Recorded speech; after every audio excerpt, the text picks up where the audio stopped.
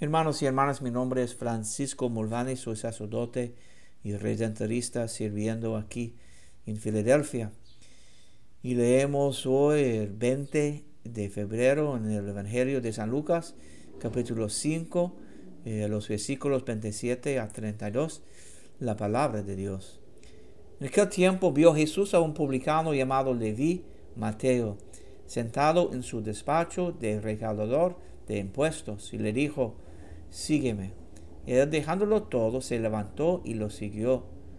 Leví ofreció en su casa un gran banquete en honor de Jesús, y estaban a la mesa con ellos un gran número de publicanos y otras personas. Los fariseos y los escribas criticaban por eso a los discípulos, diciéndoles: ¿por qué coman y beban con publicanos y pecadores? Jesús les respondió: no son los sanos los que necesitan al médico, sino los enfermos.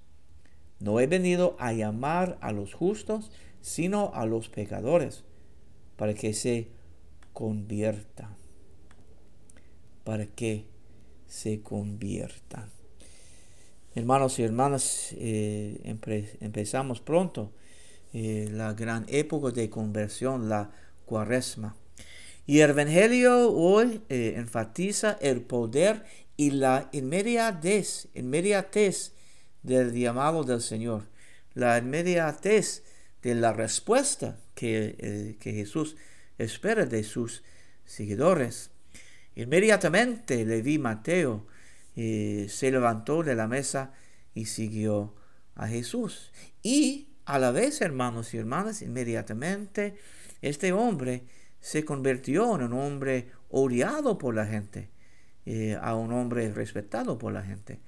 Este hombre se convirtió en un hombre avaricioso, en un hombre generoso.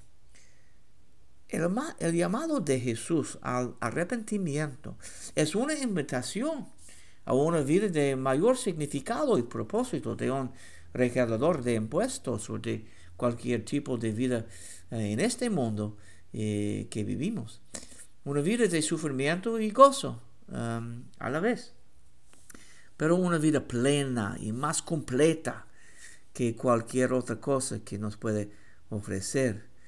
Vemos la respuesta, el llamado de Jesús llama a nosotros de una respuesta inmediatamente.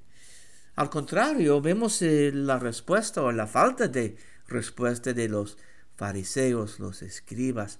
Vacilaban, dudaban en la veracidad de Jesús y el poder de esta vida nueva y de su llamado.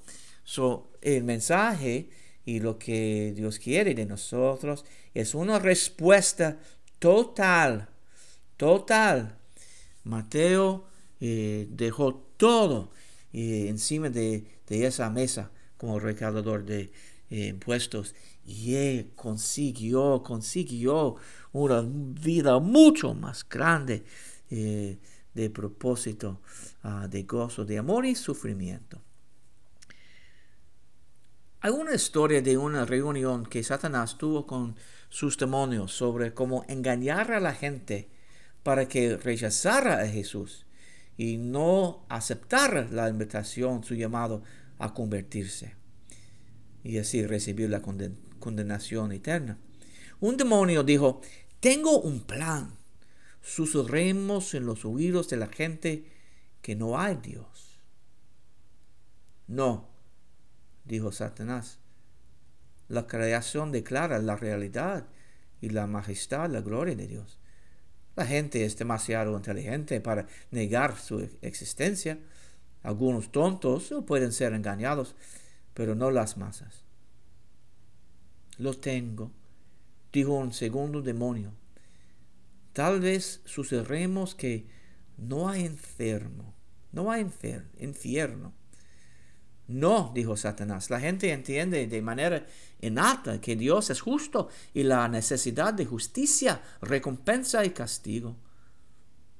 La gente no se lo creerá. Un tercer demonio dijo: permíteme sugerir cómo podríamos engañarlos. En lugar de decir no Dios o no al infierno. Simplemente susurremos, no hay ninguno apuro, no hay ninguna prisa. Eso es, Satanás dijo alegremente, y comisionó a sus demonios para que fueran por todo el mundo susurrando, no hay ninguno apuro, no hay prisa.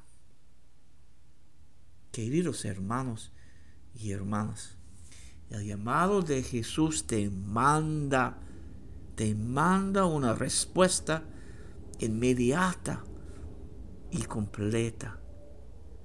Y sobre todo, gracias a Dios, la buena nueva es que con este llamado también Jesús nos promete una vida más plena, una vida llena de amor, gozo y sufrimiento.